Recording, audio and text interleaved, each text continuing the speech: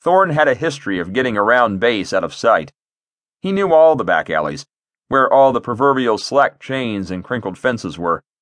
Of course, he also depended heavily on having the right friends on duty at the right times.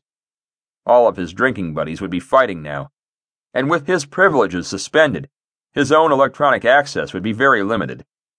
He started mentally mapping a course with minimum obstacles. Distracted by his thinking, Thorne was slow to react when the shadows came alive at the alley intersection. Darkness lunged at him from the corner of his eye. He turned in slow motion, hearing Malcolm's panicked cry before choking down his own. The thing was as big as a streetcar, dancing forward on spiny exoskeletal legs of blue carapace. Thorne saw 2 glossy orbs retract inside the protection of the ebony shell, and a dozen blue feelers and mouth parts twitching and clicking together. The massive claw came from outside his field of vision and knocked him to the ground without effort. Thorne slammed to the pavement, shocking the nerves from his right elbow to his fingertips. His mag rifle slid away. The monster loomed above him. Iron thorns from Malcolm's rifle ripped through air and carapace, disappearing inside the creature's blue claw and right legs. Some projectiles ricocheted off the black shell, chipping the walls around them. There was no sign of blood, but the thing retreated a few scrambling steps. Malcolm was still screaming when his mag rifle went into the quiet whir of an empty magazine.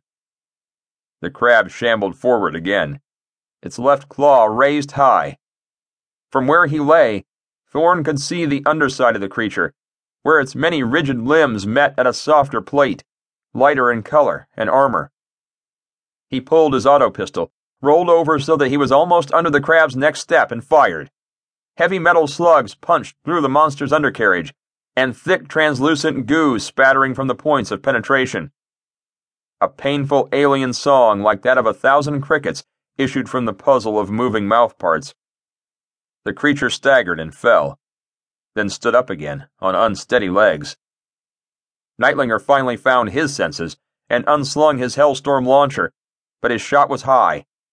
The grenade hit the wall just above its target and burst into 1,000 fragments of white-hot shrapnel. Burning needles ripped into Thorne's left leg. He grit his teeth, both in pain and in bracing for the monster's next attack. But that attack never came. The crab fell against the wall and slumped to the ground. The explosion had torn up its already damaged right legs and sheared off its right eye. Some of the grenade fragments must have entered its eye socket, too. Clear goo bubbled from the opening in its shell. The monster lay still now, like a giant toy, unreal.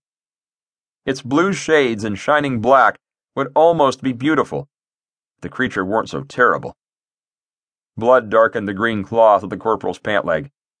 He was too surprised and grateful to thrash Nightlinger now. The private was still huffing and staring with wild eyes at the huge beast that lay against the wall. Malcolm took his finger off the trigger of his whirring mag rifle and traded out the magazine for a fresh one. Thorne climbed carefully to his feet. Nightlinger blinked back to his senses and looked down at the corporal's leg. "Was that—" "You," Thorne said. "Don't you know better than to fire a grenade at close range? But I'm alive and he's not, so—" "Corporal!" Malcolm raised his rifle and stared down at sights. Something dark was moving in the shadows between buildings. It was more than a block away now, but getting closer. Thorne looked around, searching for cover, help, or inspiration. Under his feet, at the center of the concrete intersection, was a circular metal hatch. "Save your ammo!" he yelled to Malcolm, stepping off the manhole cover. "Get down here, both of you!" Nightlinger moved to comply. Malcolm stood questioning.